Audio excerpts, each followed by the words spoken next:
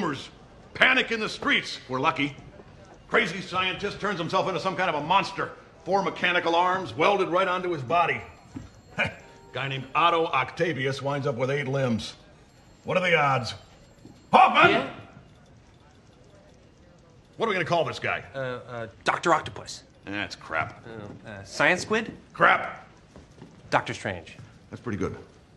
But it's taken. Wait, I got it. Doctor Octopus. I like it. Of course you do.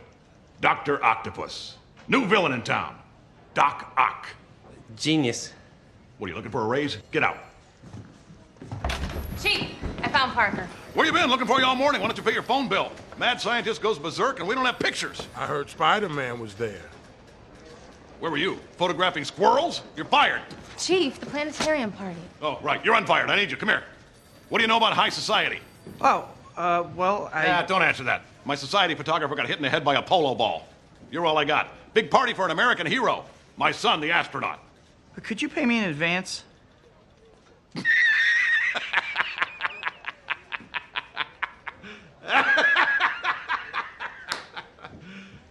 You serious? Pay you for what? Standing there? The planetarium tomorrow night, 8 o'clock. There's the door.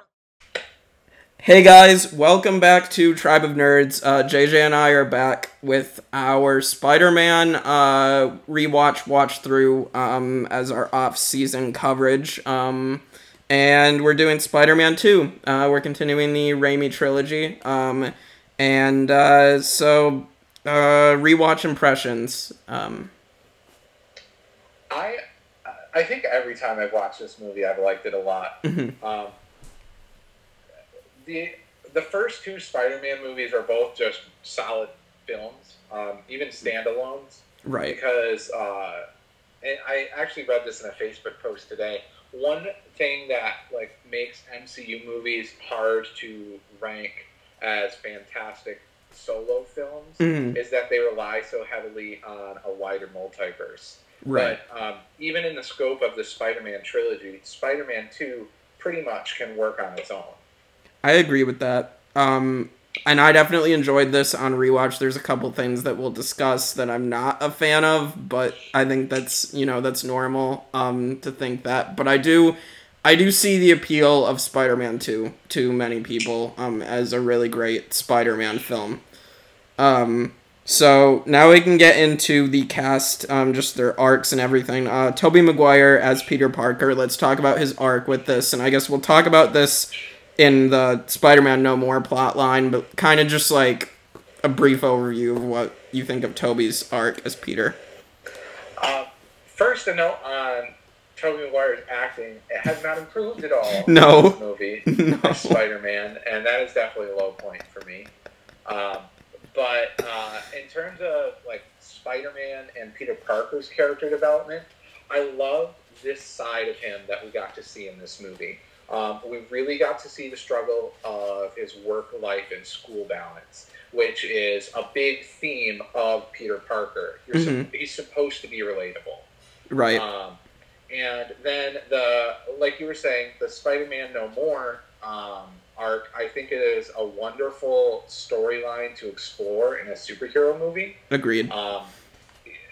Because it can't be that easy to make the decision to sacrifice everything in your life to put yourself on the line for everyone else. Mm-hmm. And it's not something that's talked about in other movies.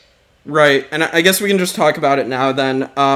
So, yeah, I mean, it's interesting. I mean, the only part of it I don't really, and it's just kind of the lack of chemistry between Kirsten Dunst and Tobey Maguire, but it's just it's fueled by his fact that he really wants MJ, and he can't have her, and that's kind of what fuels his powers going away for a bit, because he doesn't really believe in himself, and it kind of stems from him not having Mary Jane. Yeah. So... Yeah, that is one aspect of this Spider-Man trilogy that I've just never been a fan of, is how integral the romance subplot has been to the main plot of the movie. Not that I have anything against a romantic subplot. The majority of movies have some sort of romantic subplot in them. But I I didn't need it to be such a big part of these movies.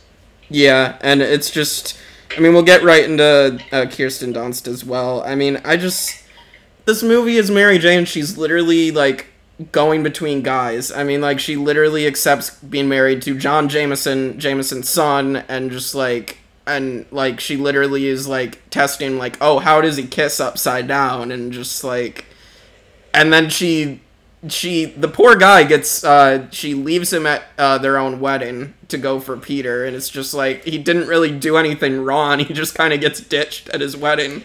Yep. So, yeah, it's just, I just... At least tell him. Yeah. I just don't like MJ, and in this trilogy, it's not necessarily even bad acting, it's just a bad writing for this character. What would have happened if Peter Parker wasn't Spider-Man? Did she love Spider-Man? Did she love Peter? Did she love them both? Yeah. Yeah. And then the relationship between Mary Jane and Harry never gets explored either. Mm-hmm. Because they throw that surprise party for Peter. Right. And they're just cool with one another. Okay, like, they were in a relationship, they broke up, there should be some tension there. Yeah, exactly, that's not, like, and yeah, there's Harry as well, and we can kind of talk about James Franco's Harry here, too. I mean, I like his arc kind of naturally from the first one, at least, of he saw Spider-Man bring his dad, Norman, there, and so he thinks Spider-Man killed Norman, and so naturally he's very angry at Spider-Man because he believes Spider-Man killed his father, so. Yeah, I would like that arc a lot more if the relationship between Harry and Norman had been stronger in the first movie. Because they really portrayed it in a way that made it feel like he was kind of like almost the estranged son. And now he's going to let his father's death run his entire life now. That's true. I don't know. I think James Franco's acting was a little bit weaker in this movie too. And Harry, honestly, I don't feel like he got enough screen time for the arc that they were trying to portray with him. Yeah, I mean, I do like the moment when he unmasks Peter after Doc Ock brings him back, and he sees it's Peter, and his reaction just falling backwards because he can't believe it's Peter. I thought that was a well-done scene, and a well-done reaction. That moment I really loved, too. I agree with you there. Yeah, but I agree that the relationship between Norman and Harry should have been better in the first one.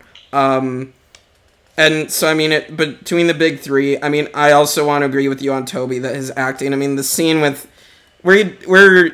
MJ's about to get crushed by the wall or whatever, and you just have that really bad scream or whatever from Toby that's just like, okay, I mean, that's just over the top and bad. And, like, the train scene that everybody says is really, really good, and it is. But you have Toby looking like a goober trying to stop this train. It just... Where he should have had his mask on, but that we can talk about that as well. That's something else I want to write down to talk about after we get through the casting. But, so we'll move on to, I guess, let's talk about J.K. Simmons again and his another perfect performance as J. Jonah Jameson. Yeah, I love J.K. Simmons' character that he brings to the screen. Just the arrogant, anger-fueled reporter, head editor, I guess would be a better term. He plays it so well. There's no question that this character is this character. Yeah, and like when Peter just asks him, can I get paid in advance, and just J.K. Simmons just cracking up at the thought of paying his employees like more than he wants to give them. It's just perfect. I love these subtle notes of Jameson's moral side that we see. We've seen it in the first movie when Green Goblin was asking him who takes the photos, and now we see it here after he has Spider-Man's suit, and like he's about to admit that Spider-Man Yes. might actually be able to stop Doctor Octopus. And it's just nice to get these like little hints of, you know, maybe a lot of this is a front and there's more depth to the character, but we don't need that. And it's okay that they don't play into it more. Right, and like that scene where he's just like, he's saying how much he misses Spider-Man, and then Spider-Man takes his suit back, and he just goes right back to saying, Spider-Man, you're a menace. Yeah. And I love it was a deleted scene, because I was expecting it when on this rewatch, because I'd seen it in the movie before, but I'd guess I'd been watching the extended versions, but Jameson suiting up in the Spider-Man suit is a deleted scene, where they put J.K. Simmons' head on Spider-Man body, and he's just going around pretending to shoot webs, and it's just perfect. That would have been wonderful. Yeah, and I know I've seen it. I must have been watching extended editions, because I know I've seen the deleted scene before, and it's just perfect. That's something I need to start remembering to do before our episode, is watching deleted scenes. Yeah, and so and we're gonna touch on him again in the rankings, but Alfred Molina as Doc Ock, and this is the time news has just broke that Alfred Molina is confirmed to be coming back as Doc Ock into the MCU Spider-Man 3, and to what extent we do not know, but the Hollywood Reporter confirmed this, and that's a pretty credible news source. They would have a lot to lose if they were like lying about this. So as far as credibility, so I think that it's a valid, verifiable news source. Yeah. As far as Doc Ock in this movie, I remember Doc Ock being my first favorite supervillain, and I think a lot of that is the way that Alfred Molina portrays the character. He really brings the character to life in a way that makes him believable. His entire character progression, character development, it seems realistic and natural to me.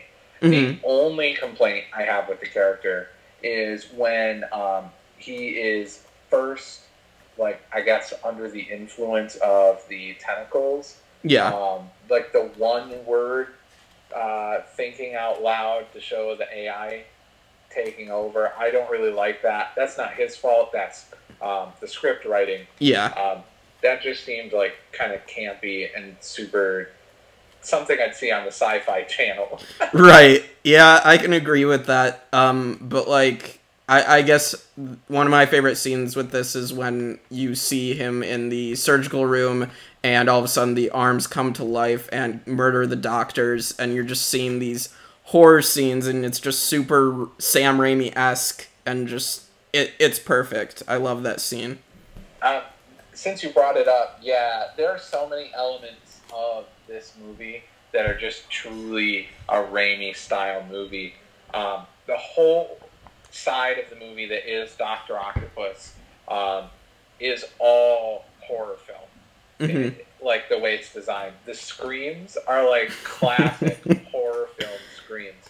And it's nice. It works for this movie. I love it. Yeah, and I mean, I also love how they show, I mean, at the beginning they're showing that Doc Ock is just this super intelligent person, that, you know, when him and Peter are even just talking about things, and he's just like, Rosie, I love this boy. And I love that. I mean, I wish we would have gotten a little more of it maybe, but I think that at the beginning, like, when they're relating to each other is pretty good. Yeah, I would have loved more of a mentorship. Yeah. Between Peter and Octavius. Well, and yeah, we're going to get that between them in the Insomniac game if we get to talking about that, which I'm sure we will. Right.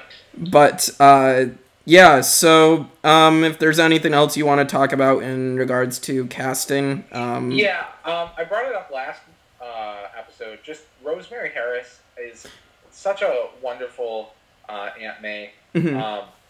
I think her chemistry with Tobey Maguire it really plays well on screen. They really seem like a good family unit. And I just love her portrayal of Aunt May.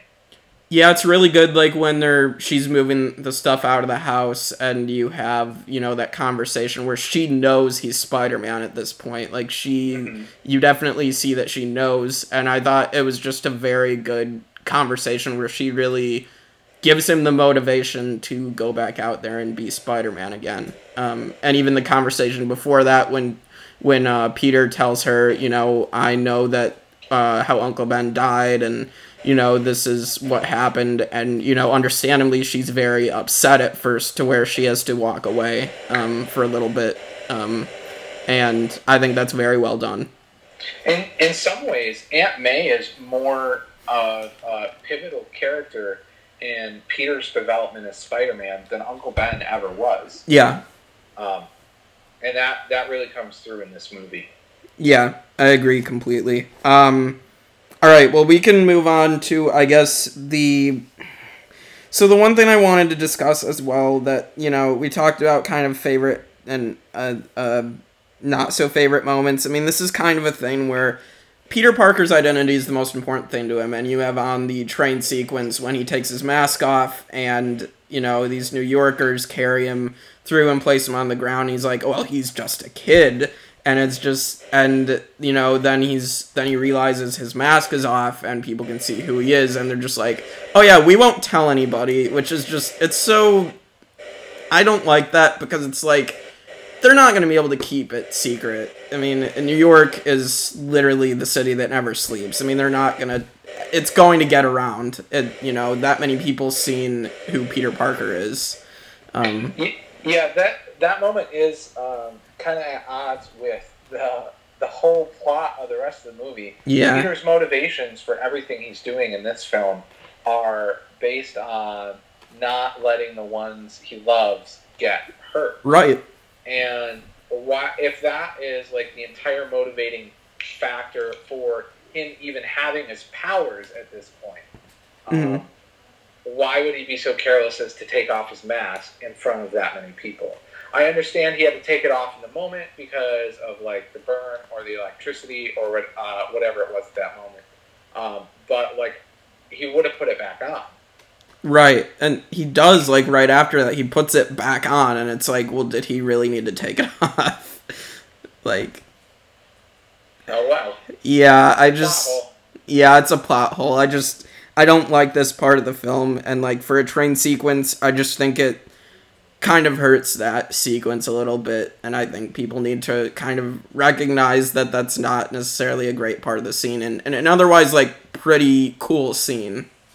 Yeah, on that scene, I love the choreography. Yeah. The way they use the train as a medium for Doc Ock and Spider-Man to move and just move around the world and going through the train at points is really beautifully done. It's good staging. Oh yeah, I mean the effects in this movie are a big step up from even the first one. Like.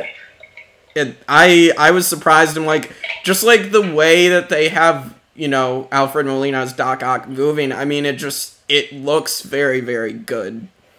Yeah, and CGI wasn't new at this point, but it's still like relatively new. Right. There were a few moments, particularly on the clock tower, where I could really see the CGI. But even that doesn't detract that much from the movie for me. Right. Because it was still really well done. The only thing that really took me out of the story were the bags of money in the bank. They were literal burlap sacks with dollar symbols on them. No bank is ever going to store money that way in a vault. Oh my god, yeah. And just throwing the bags of money at Peter and they're just exploding. It's so funny.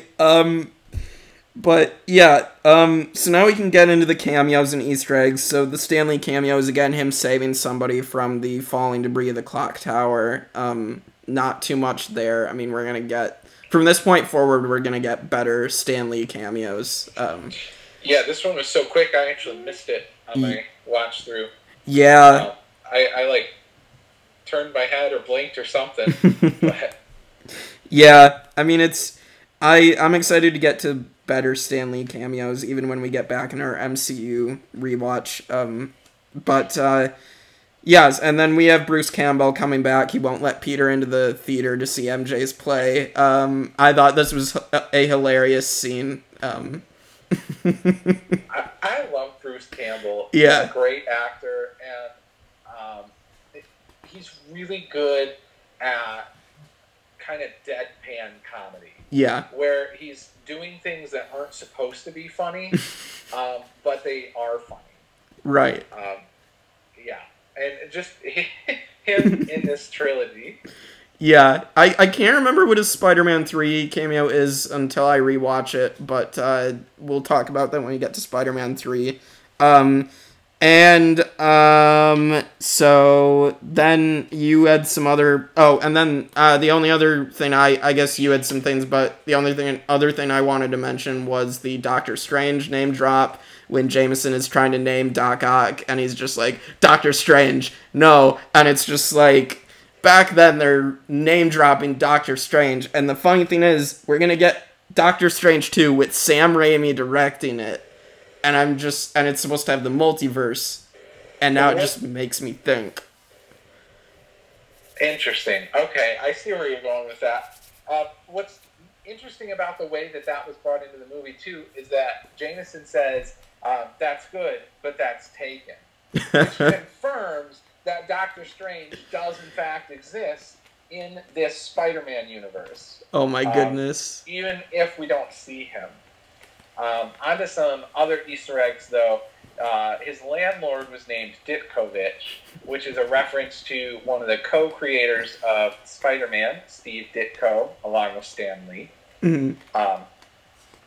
Dr. Connors, of course, makes an actual appearance in this movie as one of Peter's professors. He was briefly name-dropped in the first Spider-Man movie, but now we actually get to see him. Mm-hmm. He is an amputee who ends up researching different ways of regrowing limbs and becomes the Lizard, but we don't see that until The Amazing Spider-Man. Yep.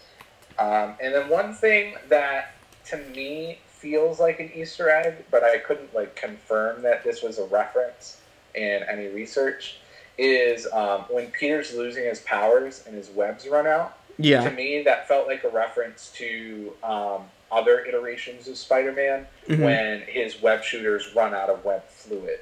And on initially becoming Spider-Man and creating the technology for the web shooters, that's a problem that Peter has in various iterations of the character. Right. And didn't you have something about Toby on the train with the kids? Oh, yeah. Tobey Maguire's half-brothers were the two boys on the train that gave him back the mask, which I think is really cool. Yeah, that is very, very cool. And so I think that's all we have for Easter eggs. There's probably more in the movie, but that... I did see Kevin Feige's name in credits. Yeah. Which I had not known prior to this rewatch. That's cool that Feige was involved with Marvel, even at this point. Yeah, I almost think that maybe at least he, gave them a couple of references and things, worked briefly on it, but I think, it was mostly Sony at this point, but Feige's probably planting his seeds going forward. Sony really gets more heavily involved in Spider-Man 3, but we will get Yes, we will. Oh, great. So, and then just memes and favorite moments. We kind of briefly talked about our favorite moments. The memes, Mr. Ditkovich, give me rent. I have ears like a cat and eyes like a rat.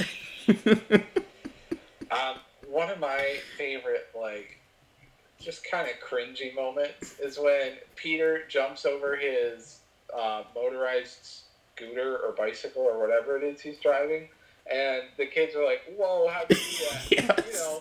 Work out, plenty of rest, eat your green vegetables. It's like my mom always told me. I just didn't believe her. That was such a cheesy moment, but it's great. Or just Pizza Time, or the fact that they even have a Pizza Time theme from the video game, like the old Spider-Man 2 video game, and that is just a meme in itself. Speaking of old Spider-Man references, I'm just going to say Asian because I don't know what her actual heritage is. But the Asian woman playing the violin was playing the Spider-Man theme from the old cartoon. Right, which is a nice little nod. And we're going to get that later in Marvel Studios' logo for Homecoming. Yes. So, which is going to be great. And then just like the time when he's like getting his powers back, and you have him just like flying over the edge of the top of the building, and he's just like, I'm back, and then he just falls and he's like, my back. Yeah. Also the moment where Aunt May slaps the banker's hand because he's trying to pick up coins and steal them. After kicking him under the table when she's trying to kick Peter. Yeah. I believe it's after she slapped Norman's hand in the first one for putting his fingers in the turkey. Yep, she did do that. So, and I believe the banker was Joel McHale, I believe. I'm not familiar with him. I think he's a comedian. I believe that was a cameo by him, but I could be wrong. Neat. I think I found that out from watching a YouTube video on that. They said he was in it. I'm like, oh, that's Joel McHale. So yeah, unless you have anything else, I think we can move on to our rankings. Yeah, I'm good to move on to rankings. All right. Looks like it'll be a short episode, which is fine. Yeah. So villains ranked, Doc Ock, Alfred Molina. I put him at a 5.2. I think there's a couple cheesy moments here and there, but overall, I think he's a very, very good villain. I think he's better than Norman Osborn because I feel like you get some of his intelligence more, and I just think Doc Ock is I think he's the best Spider-Man villain, or definitely one of the best, as well as Green Goblin, but I think Doc Ock more so.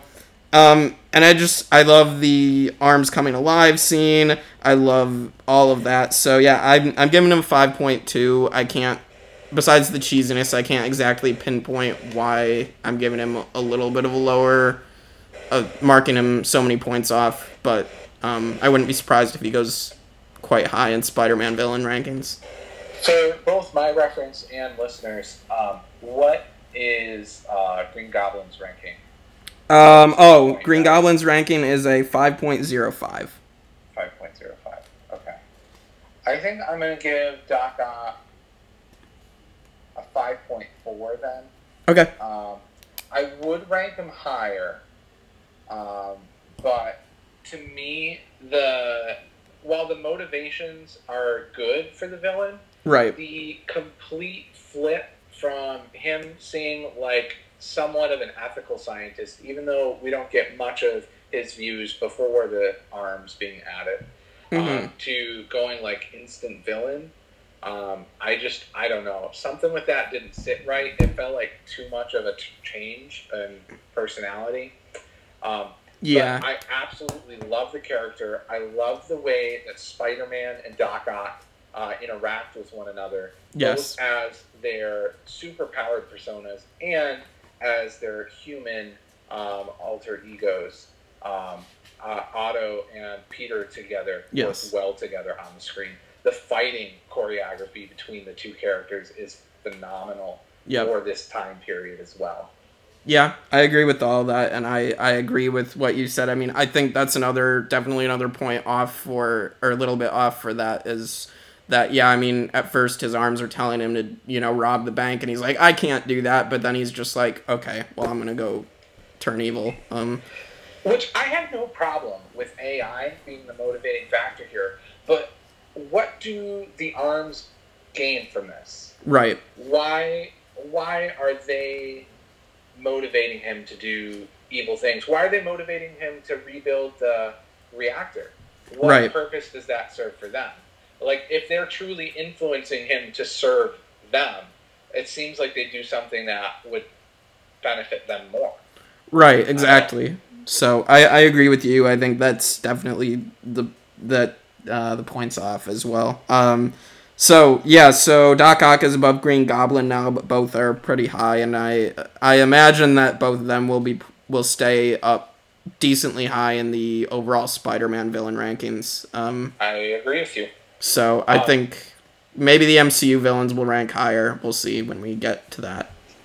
So yeah, maybe. I definitely think that these two are going to be the top ones for our Raimi trilogy. Oh yeah, probably for the Andrew Garfield trilogy or duology as well, but we'll see. Probably. I do like Lizard as a villain, but I haven't watched the movie in a while, so actually, like, comparing the villains to one another, I have to rewatch and then do some thinking about it. Yeah. What was the average score then? The final score for Doc Ock? Oh, 5.3. 5.3? Okay. Yeah. I guess I could have done that math in my head. Yeah, no worries. And yeah, now we can move on to the movie rankings for Spider-Man 2. Spider-Man from 2002 is at a 4.25. So for this, I gave the first Spider-Man a 4. I'm giving this a 4.5. There's definitely a jump in quality in this movie, but there's still some cheesiness and, like you said, bad acting for Tobey Maguire. And I don't really like Kirsten Dunst in this as MJ. I've never been a fan of her character, and I agree that, while Harry has some good moments in this film, the build-up from the first one with his relationship with his dad and how they kind of poorly set that up a little bit kind of detracts from that. And, I mean, 4.5 I think is pretty fair. I don't think it's like this perfect film that people say it is. I enjoyed other Spider-Man films more, but I also think this is definitely top half of the Spider-Man films. So, yeah, I think this one deserves a pretty decent ranking. Overall, it's a really solid film. I've talked about the choreography a few times, but I really think it's well done, especially for this being early superhero movies, before there was like a well-established way to bring superpowered characters together in fights. Beyond that, I think makeup and costuming really shines in this movie. Agreed. Even though Green Goblin was done really well, his costume, I think that Doctor Octopus is an improvement upon even Green Goblin. Acting not improving in a sequel is a big detracting point for me. Mm-hmm. They should be improving on the things that didn't go as well in the first movie. So Tobey Maguire's acting still being as monotone as it was, is one of the big reasons I'm going to put this movie below a 5. Also, like you said, and like I said, the James Franco as Harry Osborn side plot didn't feel like it was big enough. So I guess I'm going to give this movie a 4.8. It's not perfect. There are a lot of really good things, but I can't have that kind of acting from the main character. And the romantic subplot, the chemistry isn't there in a way to make that feel like it should be as big of a part of the movie as it is. Right. All right. That gives it a 4.65. So yes, it is above the first Spider-Man. But, for people that are listening to this and being like, oh, I have Spider-Man too much higher, I think should kind of listen to the points that we have, of course, and kind of think about it. But, of course, it's also people's personal tastes. So, if you have this, like, as your favorite Spider-Man film, like, no hate. I think it's still a good film. I just think there's some flaws in it, and I think, obviously, we're going to be discussing flaws as we go on, so... At the very least, I think most, if not all of our listeners will agree that Spider-Man 2 was better than Spider-Man 1. Yes, and it's going to be better than Spider-Man 3. So yeah, next week we will talk about emo Peter Parker and a lot of the memes with it and how kind of a mess the third one is. That's what I gotta say about it for now, and I'm gonna rewatch it and kind of see what I think on the rewatch, but I don't imagine that this film is gonna go that high. I just hope they don't make the same mistakes with the MCU Spider-Man 3, but Yeah. fingers crossed. We'll see. Yep. We can talk about that when we get back to the MCU, and kind of when we talk about Spider-Man there. And I think next week we can also kind of rank Tobey Maguire, since that'll be the end of him in this trilogy. We're gonna rank Spider-Mans against each other too, right? Yeah, I think that'd be best, and we should wait till we've covered them in their movies. Oh, that makes sense. So, of course, we might get him back. Yes. We might get him back. So we will see. Right, but yeah, I guess just in this trilogy alone, we'll rank Tobey Maguire next week. No, I'm on board with you. Yeah. It's going to be crazy. Oh, yeah. No, I agree. Completely. So yeah, we'll get to Spider-Man 3, and then probably after Christmas, we'll record for the Andrew Garfield movies, and then Into the Spider-Verse and Insomniac Spider-Man, and maybe Venom we'll throw in there. We'll kind of see. Venom would be the throw-in. Yeah, so we'll figure it out. There's going to be time before we get back to our MCU watch. But I'll promise that it'll come somewhat early next year. So, but thanks for listening, and we'll see you next week for Spider-Man 3 on the Tribe of Nerds.